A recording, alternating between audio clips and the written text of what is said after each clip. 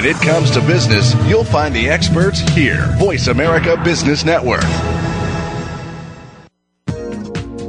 Welcome to the Money Answer Show with host Jordan Goodman. Whether you are starting out, deep into your retirement, or somewhere in between, the Money Answer Show has the know-how to help you. Now here's your host, Jordan Goodman.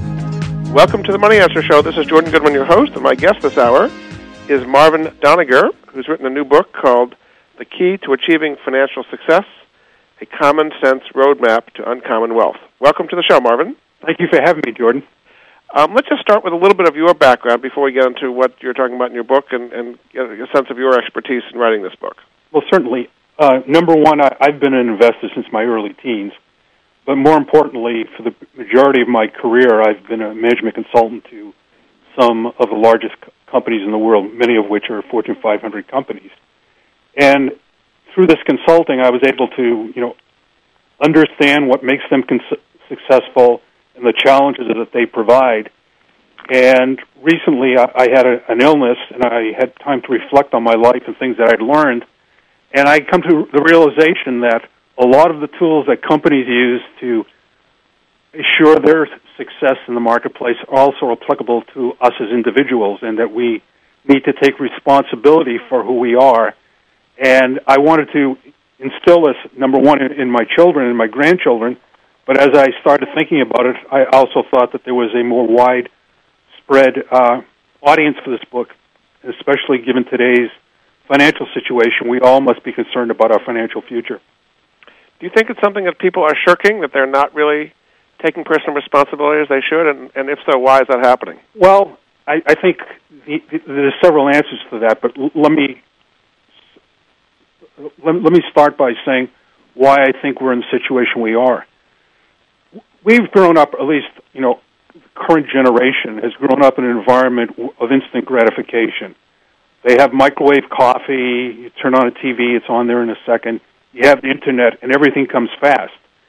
And things that affected, the greatest generation, basically people that lived through World War II, was the Depression. It influenced their parents and influenced them.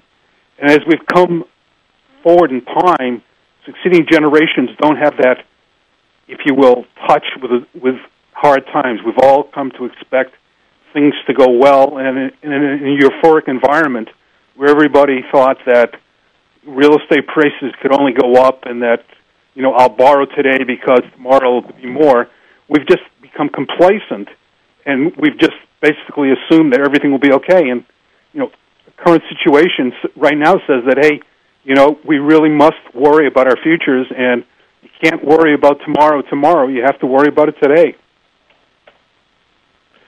So do you think that the current hard times that people are going through you're saying there's a certain positive coming out of that?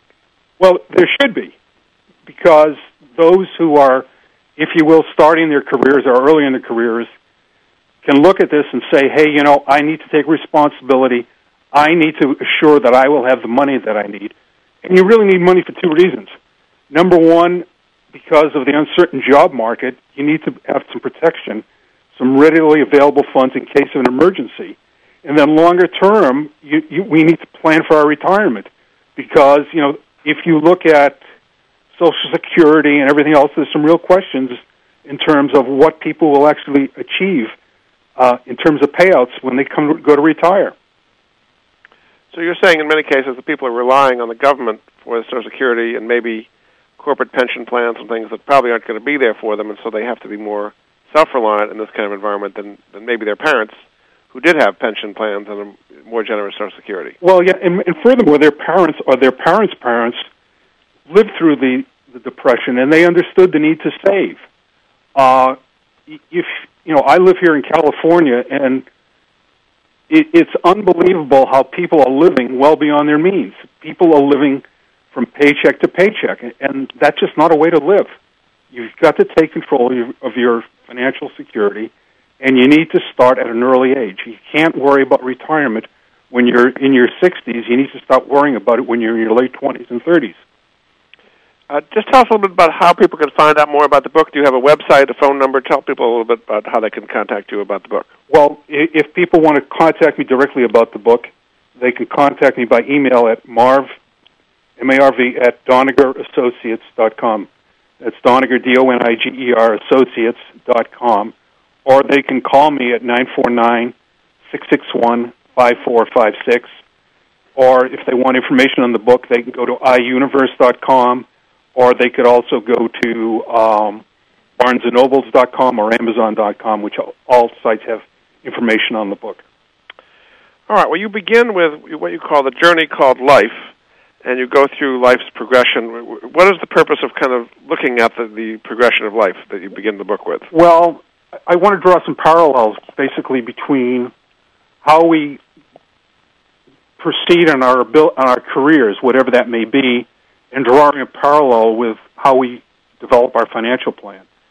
In school, people basically have opportunities for career counseling, but they don't get financial counseling. Typically, financial counseling occurs when you need money, not when it can do you the most good. So I set out and look at how we develop from childhood. In childhood, basically, there's a transition.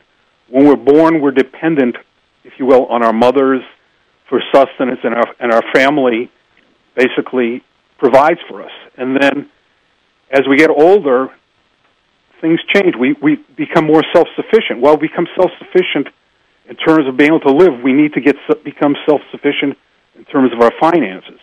And that's why I took this parallel path of how we develop as individuals and how we should develop in terms of providing for our financial security.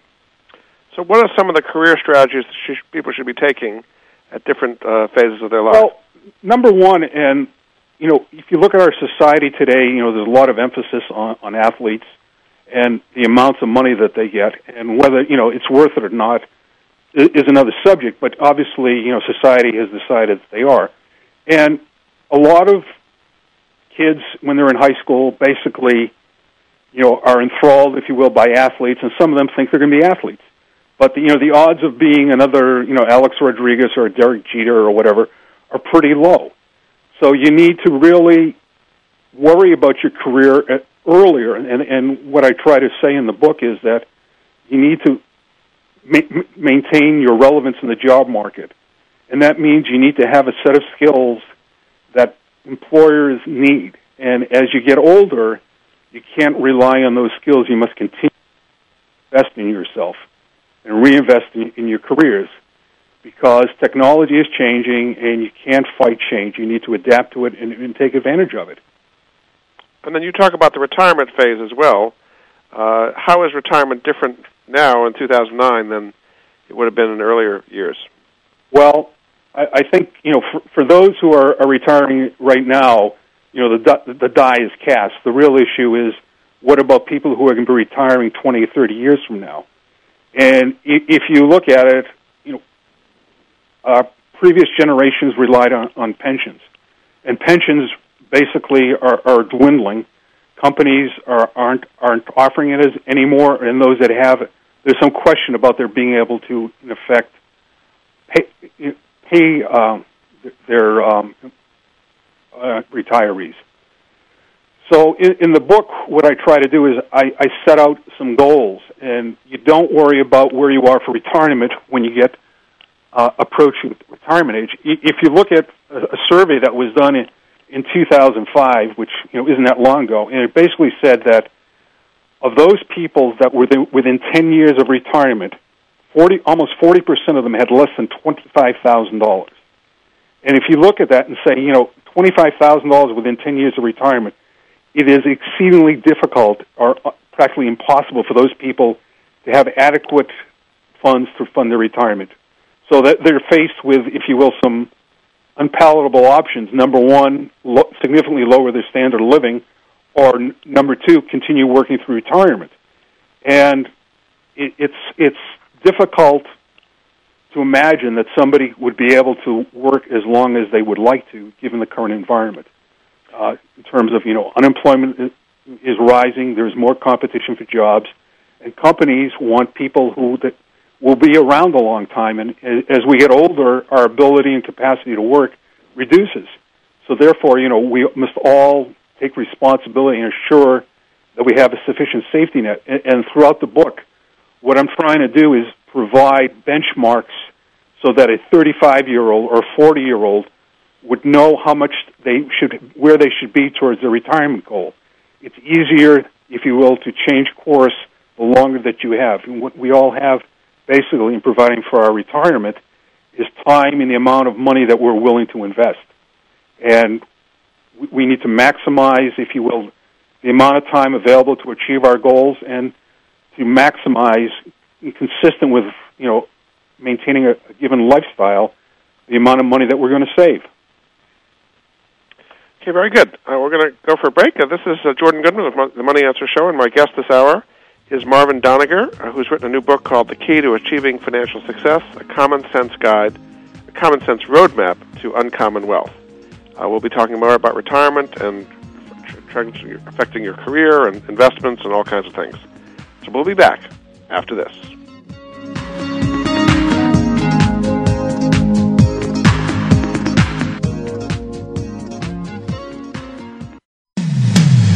When it comes to business, you'll find the experts here. Voice America Business Network.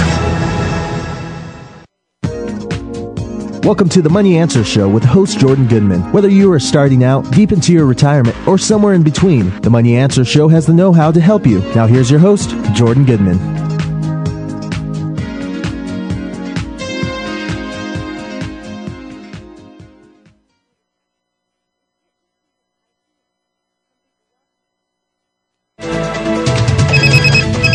Up-to-date business and financial news. Call now and get the financial information you need. 866-472-5790. 866-472-5790. The experts are here. Voice America Business Network.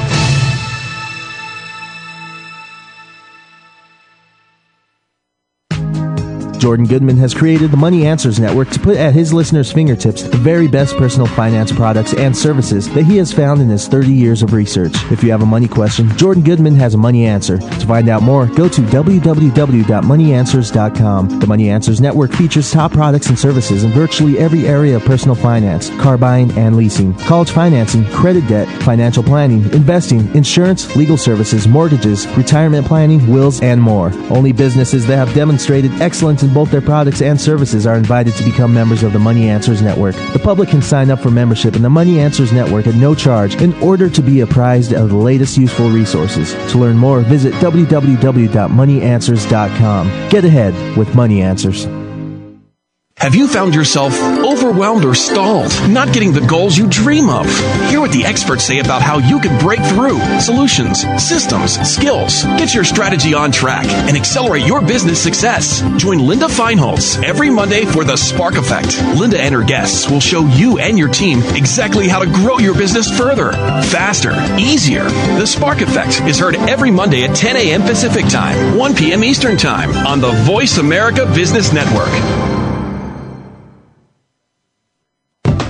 There are so many challenges facing management today around the world. The New Management Network is here to provide practical insight and solutions for many of these challenges. Hosts Don and Bonnie Folk will explore topics designed to help you get the competitive upper hand, including organizational tools, personality and leadership, cutting-edge management tips, and much more. Join the New Management Network live every Tuesday at 2 p.m. Eastern Time, 11 a.m. Pacific Time on the Voice America Business Network. From the boardroom to you, Voice America Business Network. You've been listening to the Money Answer Show with Jordan Goodman. If you have a question for Jordan or his guest, please call us now at 866-472-5790. That's 866-472-5790. Now back to Jordan. Welcome back to the Money Answer Show. My guest this hour is Marvin Doniger, who's written a new book called A Common Sense Guide Roadmap to Uncommon Wealth.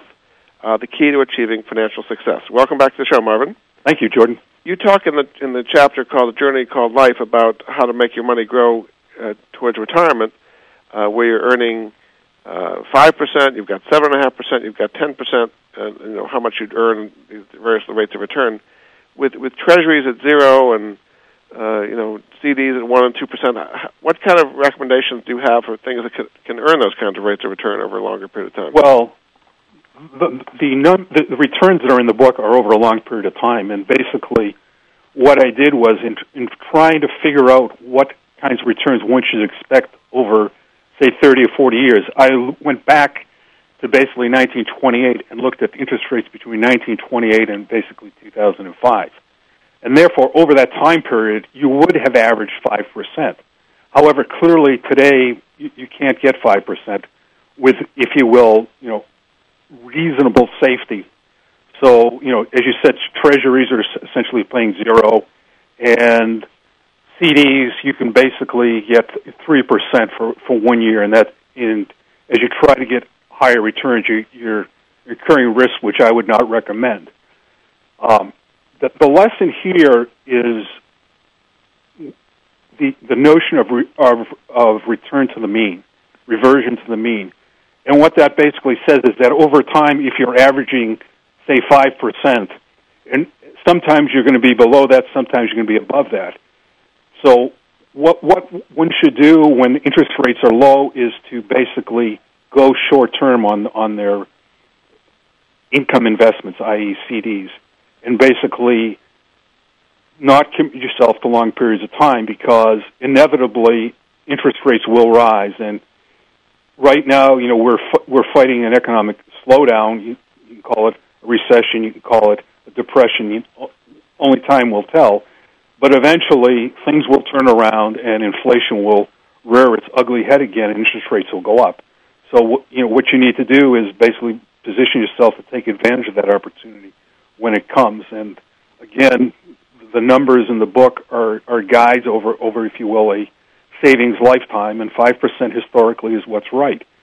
Unfortunately, most people, or many people, have looked at the last 5 or 10 years or 7 years and perceive that's the way things should be or will be. And the answer is that's not true. Life, is not a straight line. We, have our successes and we have our setbacks, and so it is with the economy. I hear from people all the time lately who say it's not worth it to save because I'm not earning anything on it, basically, and they think that rates are going to stay this low for a long time. Do you think rates are going to stay like this for a very long time and not really give an incentive to save? It depends. There's a couple of answers. Number one, it depends on what your time frame is. A long period of time, 3-5 years from now, interest rates will not be this low. If they are, that would mean that the current economic situation has gotten dramatically worse. And irrespective of that, part of the reason why, as a society, we are where we are is because of this notion of, spend it. You need to save for a rainy day. And save it, having $100 in the bank can be very comforting when one needs the money. The notion of, I can't earn anything, therefore I should spend it, isn't right. We need to save for a rainy day. Well, the rainy day may have arrived in many cases. Yeah, well, that's right, and let's just hope it's not 40 days and 40 nights.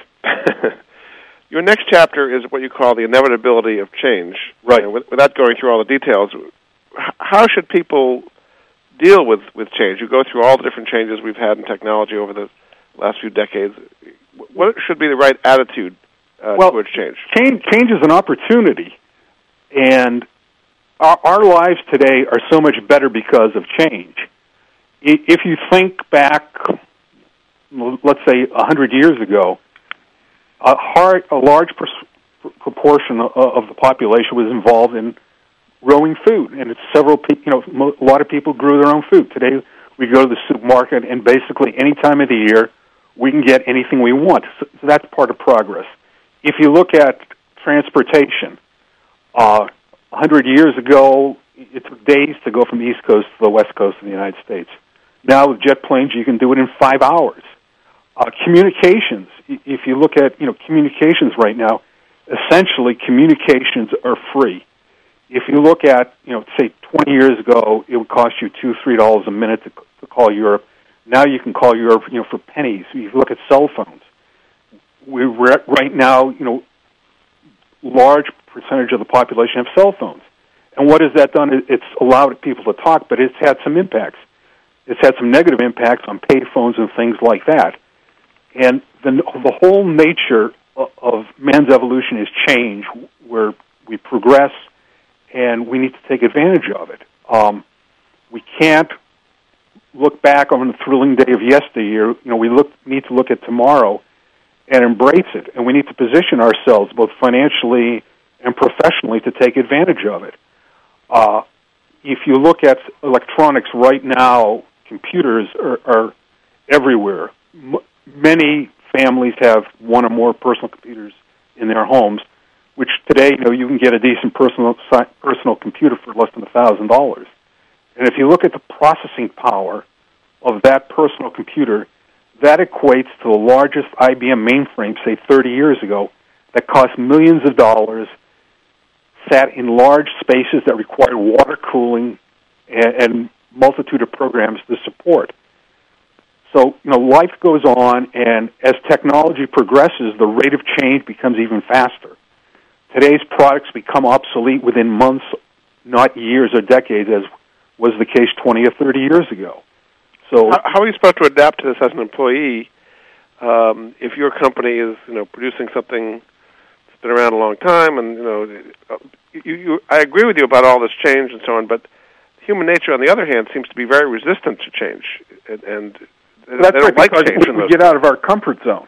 We feel very comfortable in what we're doing, and that may be well and good, but the world is changing, and what that means is that we need to understand where things are going in our industries and understand the skills that will be needed to be meaningful in that environment. And that means that we must update our skills.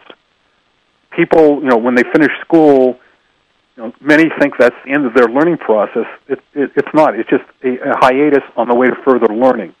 As in businesses and our jobs, we should be proactive and seek out challenges and take on additional responsibilities and push ourselves. Even if our companies are not pushing us, we should push ourselves to excel and do more than is expected of us, and to expand our capabilities.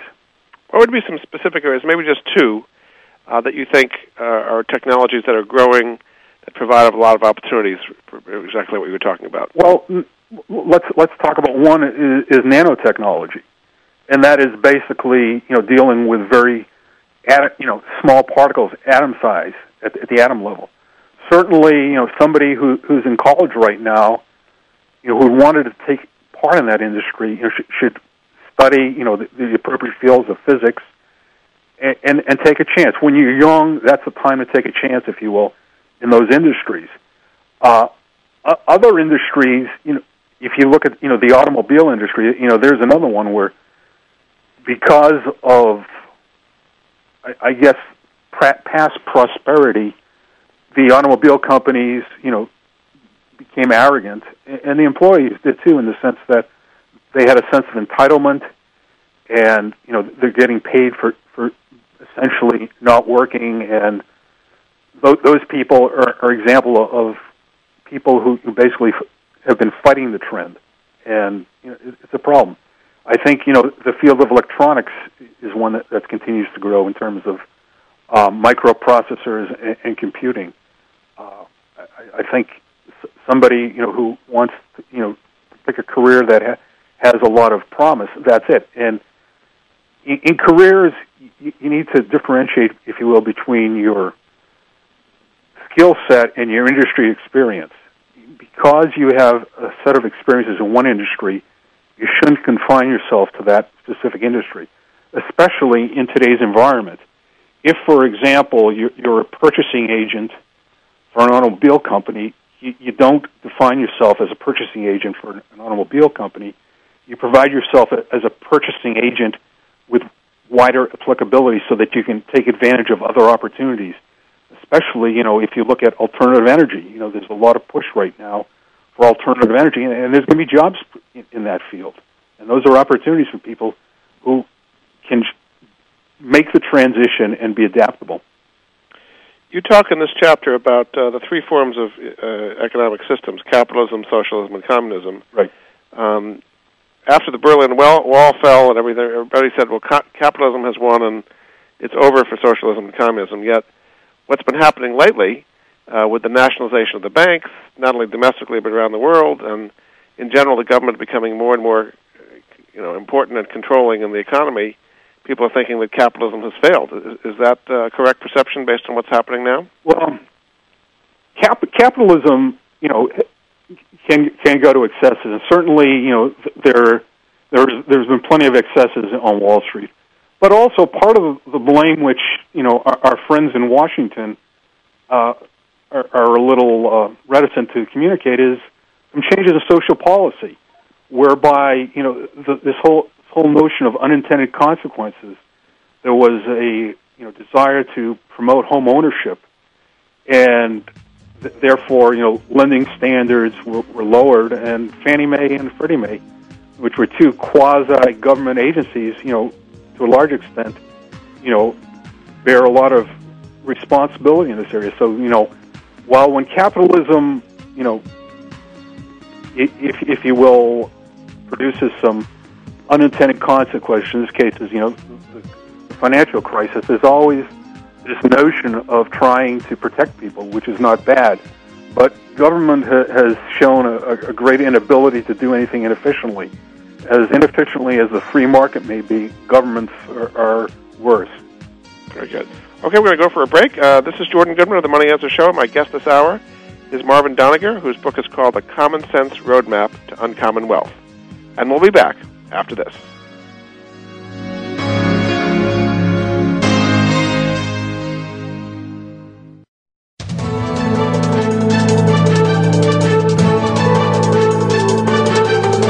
Whether the market's up or down, or if you're looking to improve your portfolio, our experts are ready to talk to you.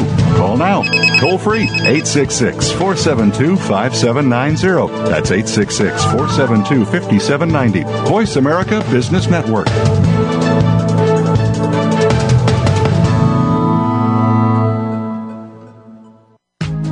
Jordan Goodman has created the Money Answers Network to put at his listeners' fingertips the very best personal finance products and services that he has found in his 30 years of research. If you have a money question, Jordan Goodman has a money answer. To find out more, go to www.moneyanswers.com. The Money Answers Network features top products and services in virtually every area of personal finance, car buying and leasing, college financing, credit debt, financial planning, investing, insurance, legal services, mortgages, retirement planning, wills, and more. Only businesses that have demonstrated excellence in both their products and services are invited to become members of the Money Answers Network. The public can sign up for membership in the Money Answers Network at no charge in order to be apprised of the latest useful resources. To learn more, visit www.moneyanswers.com. Get ahead with Money Answers. Are you ready to grow your business? Listen for the Independent Business Owner Show with your coach, Rick Corrado. This entertaining talk radio program will bring you the tools to help increase your business. You'll learn sales success, time management, lead generation, business development, life balance, and much more. Rick Corrado is here to help you take your business to the next level. Listen for the Independent Business Owner Show, heard live every Monday morning at 11 a.m. Eastern Time, 8 a.m. Pacific on the Voice America Business Network. No excuses, no delays. If you have goals you want to achieve or changes you need to make, then it's time to take charge of your life with America's Change Buddy, Nancy Christie. This show will help you lead a more productive and fulfilling life starting now. Take Charge of Your Life challenges you to expand your sense of possibilities. Take Charge of Your Life with Nancy Christie is broadcast live every Tuesday at 7 a.m. Pacific Time, 10 a.m. Eastern Time on Voice America. Let change be a positive force in your life. When it comes to business, you'll find the experts here. Voice America Business Network. You've been listening to the Money Answer Show with Jordan Goodman. If you have a question for Jordan or his guest, please call us now at 866-472-5790. That's 866-472-5790. Now back to Jordan. Welcome back to the Money Answer Show. This is Jordan Goodman, your host, and my guest this hour is Marvin Doniger, whose new book is called A Common Sense Roadmap to Uncommon Wealth. Welcome back to the show, Marvin. Thank you, Jordan. You've got a series of what you call key takeaways, and let's go through some of those briefly. Sure. The first one is that success does not just happen. What do you mean by that? Well, basically, unless you're extremely lucky, you've got to do something in order to be successful. And that means, when you're in school, studying hard, when you're working, try to excel at your profession, If you have financial goals, you need to take responsibility for it. You need to plan. You need to save. You need to basically worry about tomorrow and not live, just today and not worry about tomorrow. You need to live today and position yourself for tomorrow. And that requires sacrifice. And then you talk about the broader your foundation, the more opportunities there are for you to pursue. You find a lot of people have too narrow foundations? Yeah, they do, and it's for a couple of reasons. Number one, they don't know where they want to go, and rather than take the time to figure it out, they just meander around. Others set their goals on impossible or improbable achievements. For example, a star high school football player making it to the NFL. That's a case of setting too narrow a goal. Whereas if one says, "Hey, I want a broad and a deep skill set," so that the purpose for the broadness of the skill set is so that you can adapt to change. You can go from one industry to another, transfer from one function within a company to another, because you need that broad base in order to rise professionally. So you say that change is kind of an inescapable fact of life. You feel a lot of people don't believe that? They kind of don't really prepare for change? Well, they resist it. They lament their situation, and rather than trying to fix the situation, they basically just keep complaining about it. So it's unfortunate, but that's human nature. Again, it's within our comfort zone, and you need to adapt to change, because change is going to happen, and either you're going to be able to ride that wave of change or be ridden over by that wave of change. A lot of people lately seem to be ridden over by it, right, with what's happening with the layoffs and so on. Well, that's right. And for some of those people, it will be an opportunity to go off and start new things. I think a lot of people are reticent to take chance because they have a security blanket.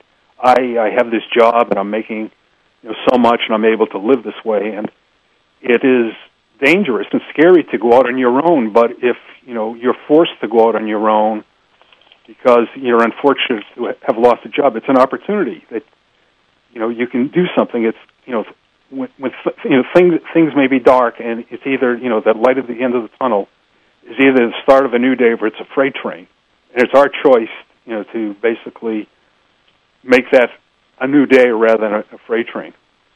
Then you say don't entrust your success to others. What do you mean by that? Well, it's professionally, and for the book, or at least at the beginning of the book, I try to draw the parallels between professional growth and financial security.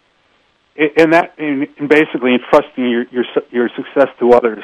Don't assume that your boss or your mentor will always be there to help you succeed. Especially in today's environment, the jobs are being cut back, functions are being redefined, and you can't rely on somebody else to protect you. Certainly when we're young, we look at our parents to protect us, but as we get older, we have to protect ourselves and assure that we can proceed. And similarly, financially, a lot of people are intimidated by investing, especially in today's environment, and they therefore, will say, "Hey, I have this money. I'm going to, trust it to this financial advisor." In fact, a good friend of my wife's is a perfect example of this. She's a widow, and her husband left her, if you will, a sizable amount of money, and she basically has given her money to a financial advisor, and basically, she has watched her returns dwindle, and she has no idea, what her investments are in, and as a result, she's captive to this individual. And if you look at the Madoff situation right now, here is a case where large, successful enterprises, be they universities, charities, or individuals, entrusted their money to somebody, who was promising them something, but nobody understood exactly what he was doing, and now all of a sudden it's a $50 billion, that's billion with a B, dollar scandal, and people have lost a lot of money because they entrusted their success, their financial success, to somebody else, and in a lot of cases gave him everything. When you get great returns with no risk, it sounds good to me. Yeah, that's right. But unfortunately, in the book, I look at risk. Basically, there are low risk, low reward investments. There are low risk, high reward investments, which are ideal. You want low risk, high reward potential. The ones that you don't want are high risk, high risk, low return. Those are the ones you don't want. And what would be some examples of high return, low risk investments? That's right. That's what you want. What are some examples of those? Well, I think over time, I think an excellent example would be the S&P 500, because if you look since 1928 through 2005, you average 11-12% annual return. That's an example. An example of, if you will, high risk, high return is investing in, say, oil wells or movie productions or IPOs, initial public offerings of new companies. Venture capital is another example of high risk, high return. Where if it's another Google, it's a very high return. If it's a Eagle Computer, which most people have never heard of, it's a zero return, and that's something that the average person shouldn't even consider, let alone investing.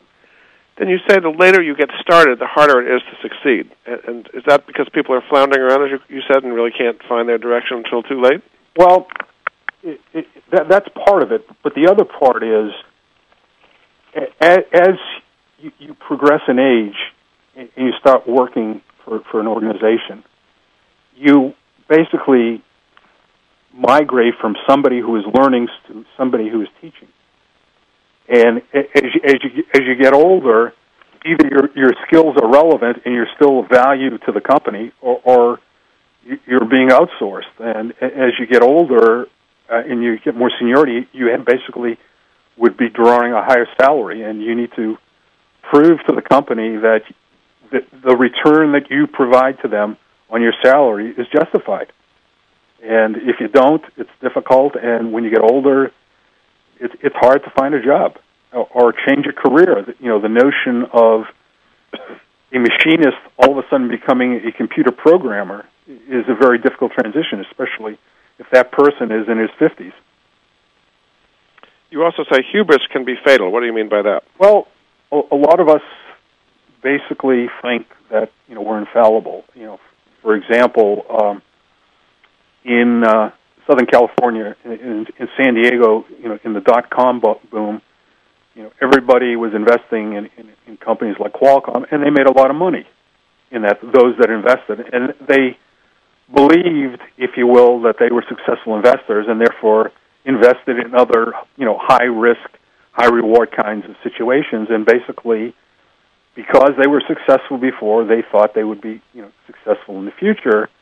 And they took risks that they shouldn't have. And certainly, if you look at the real estate situation in this country, where people basically thought that their homes were an ever-increasing source of funds, have come to a real realization that that's not the case, and you can't take on more burden financially than you can support, because people basically became cocky, and that's dangerous. On the other hand, you say success brings its own set of issues to be confronted. What are some of the issues you are successful? It's part of it is what people expect of you. People who basically were your peers now become envious of you as you become more successful. They expect things of you that before, when you went out for dinner or whatever, you would split the bill, but now they expect you to pay for it. They expect you to potentially, provide them funds. And, an example of that would be Ed McMahon. Here was a person who, was very visible, made a lot of money, and was surrounded by a lot of people who expected things of him. I remember, one time being in a restaurant in Boston, and the next table was a former champion boxer. And there were like 20 people at that table, and who picked up the tab? It was him. And, wherever you are, that happens. And, if you're fortunate enough to, say, win a lottery, I can guarantee you will be inundated by a whole bunch of people who are trying to help you make more money and invest in things that you shouldn't be investing in. If you're fortunate enough to come into a windfall, take it for what it is, and don't assume that it will always be there. You need to protect yourself. Indeed. Okay, we're going to go to a break. This is Jordan Goodman again of the Money Answer Show, and my guest this hour is Marvin Doniger, whose new book is called A Common Sense Roadmap to Uncommon Wealth. We'll be getting into retirement planning in our last segment. We'll be back after this.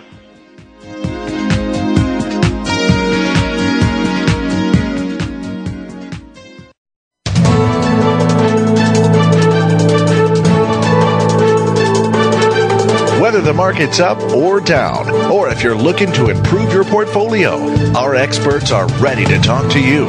Call now toll free 866-472-5790. That's 866-472-5790. Voice America Business Network.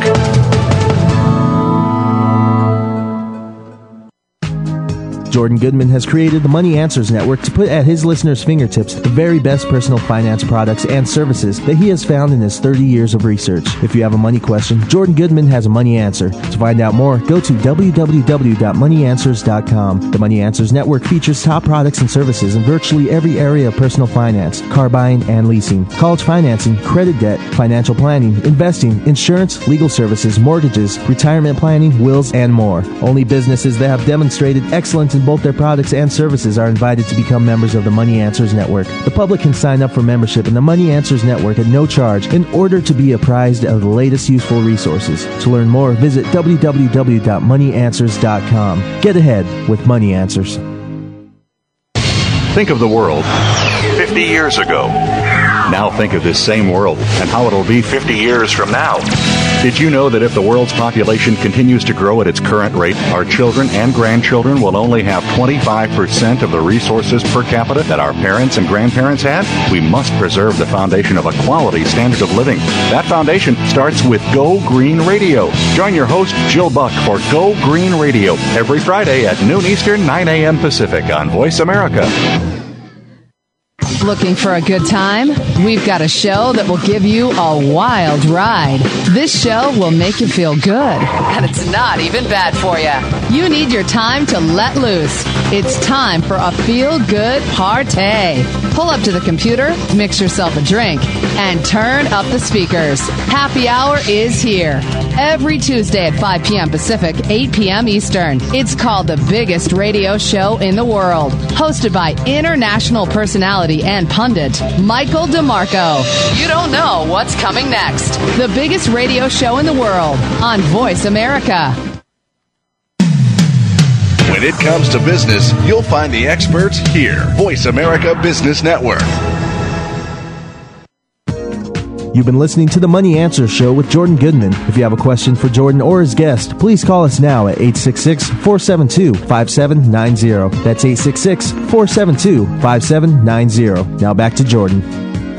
Welcome back to the Money Answer Show. This is Jordan Goodman, your host, and my guest this hour is Marvin Doniger, whose new book is called A Common Sense Roadmap to Uncommon Wealth.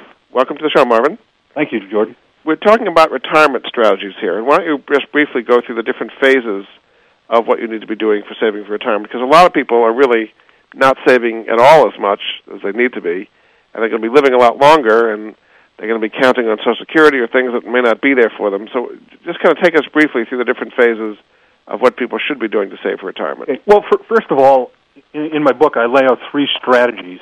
One is what I call the optimal strategy, and the objective of this strategy is to basically provide yourself with the ability to maintain your standard of living upon retirement. So that, say you retire at 65 and you're making, say, $75,000 a year, that you would have that capability to achieve income of $75,000 a year based on your investments. So in order to do that, you basically need to have 25 times the amount of money in your retirement that you need per year to live on, and that's 25 times. So in other words, if somebody who's making $100,000 a year would need $2.5 million at retirement in order to maintain that lifestyle. So the first strategy is what I call the optimal strategy. In that sense, is you start saving 6% of your annual salary starting at age 21. And basically, you have the first phase, which is basically to establish a safety net of 3 months' income. That's in case, you lose your job or if you have financial setbacks, health costs, or whatever, and start saving for retirement. So basically, you start off there, and at the end, by the time you're 27, you will basically have 3 months savings, and you'll have 1%, if you will, of your retirement goal. In the next phase, what you want to do, and this is basically from ages 28 to 34, you want to increase your safety net to 4 months from 3 and continue saving for retirement.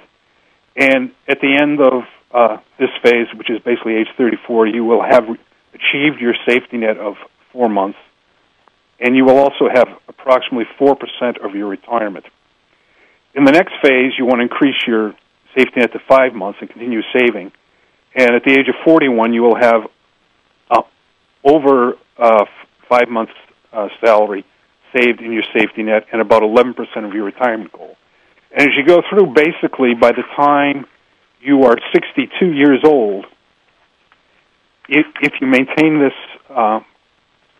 program, you will have a safety net of 8 months living expenses plus 135% of your retirement goal. And at 65, you will have 9 months of safety net and about 170% to 200% of your retirement goal. The point here is that the earlier you start saving, the more time you have for this notion of compounding, which basically says is if I have money invested and I'm earning money on my money, that's what's called compounding. So under this optimal strategy, you're saving 6%, and at retirement, you have a safety net both in terms of the amount of months living expenses that you have plus your retirement. And during retirement, one faces a quandary. When you reach retirement, instead of saving for retirement, now you have to start living off what you had saved. So in order to protect against market downturns, I recommend having 10 years' worth of living expenses in safe assets. So safe assets are assets where the principal is reasonably protected. So the most obvious example of that would be certificates of deposits that are invested in banks that are insured by the Federal Deposit Insurance Company. There is no risk, assuming you don't exceed the coverage limits of losing your principal. The other strategy is the possible strategy, and this one here says because you're starting later in life, you're starting at 35 rather than 21, in order to achieve your retirement goals, you're going to have to save more, and that's basically you're going to have to save 10% of your annual salary, and you're going to have a sacrifice of your safety net. Instead of having the 9 months worth of safety net at the end, you're going to have less. Under this possible strategy or probable strategy, you will achieve your financial goal of having the 25 times your annual income at retirement. The last strategy, and it's probably better called tragedy. In the book I call it the improbable strategy, but it's probably the probable tragedy, and that is somebody who basically starts worrying about retirement at 56. And as I said before, 39% of the people in a survey that was done recently had $25,000 saved. In this strategy, basically you want to try to save 20% of your income, And obviously, if you can save more, that's great. But if you save 20% of your income, at 65, you're only going to have like 15% of the amount of money that you need for retirement. And that is truly a retirement tragedy. So what is actually happening when lots of people are doing the improbable as opposed to the probable strategy, as damaging as that may be? How are these people surviving, and what would you recommend for people in that kind of circumstance if they haven't saved at all or started saving much too late in the game? Well, the thing that one shouldn't do is all of a sudden invest in high-risk, high-return opportunities. In fact, because your time horizon is so short, you need to be in safe things rather than risky things. And the message, or if you will, the recommendations or the guidance to people in the situation is save as much as you can and reduce your living expenses as much as you can, and figure out how you're going to get other sources of income, when you reach retirement age. Hopefully you'll be able to work. Hopefully, your spouse can work. Maybe you downsize your home or whatever, but you need to basically deal with two things: the amount of money that you're saving and the amount of money that you're spending. You need to ratchet up the savings and ratchet down the spending. We have about a minute left in the last chapter, which is about investing prudently. What are some simple ideas you can give us as we close here on investing prudently? Well, the number one thing is basically to diversify. Don't put all your investments in the same investment opportunity. Number two is always have money available, so that you should set aside a certain percentage of your investments in safe CDs or money market funds so they're available. And don't invest beyond your capabilities. If you want to invest in equities, I would strongly recommend investing in an index fund, an S&P 500 index fund, which would give you exposure to 500 companies rather than trying to hone in on the one or two or three companies. And managed investments, if you look at managed portfolios of mutual funds, generally, over the long term, after you include expenses, don't outperform the averages. So therefore, investing in an index fund is the prudent thing to do for the majority of people. And you actually have a list of stocks that you think are very good for the long term that have very strong competitive advantages. We can't go through them all now, but you do have a list of companies. Yeah, it's there as examples of companies, not necessarily recommending these, but as to, if you will, stimulate thought on what does a good investment company look like.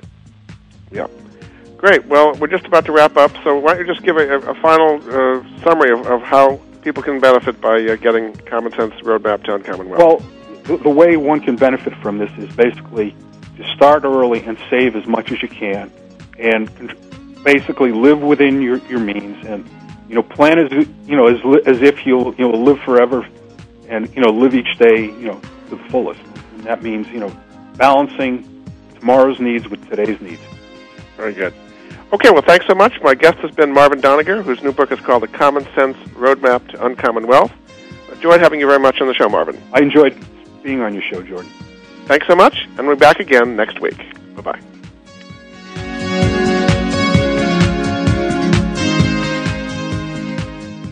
Thank you for joining Jordan Goodman and the Money Answer Show. If you have a question for Jordan, please visit his website at www.moneyanswers.com. And be sure to tune in every Monday at 12 p.m. Pacific Standard Time right here on Voice America Business. See you next week.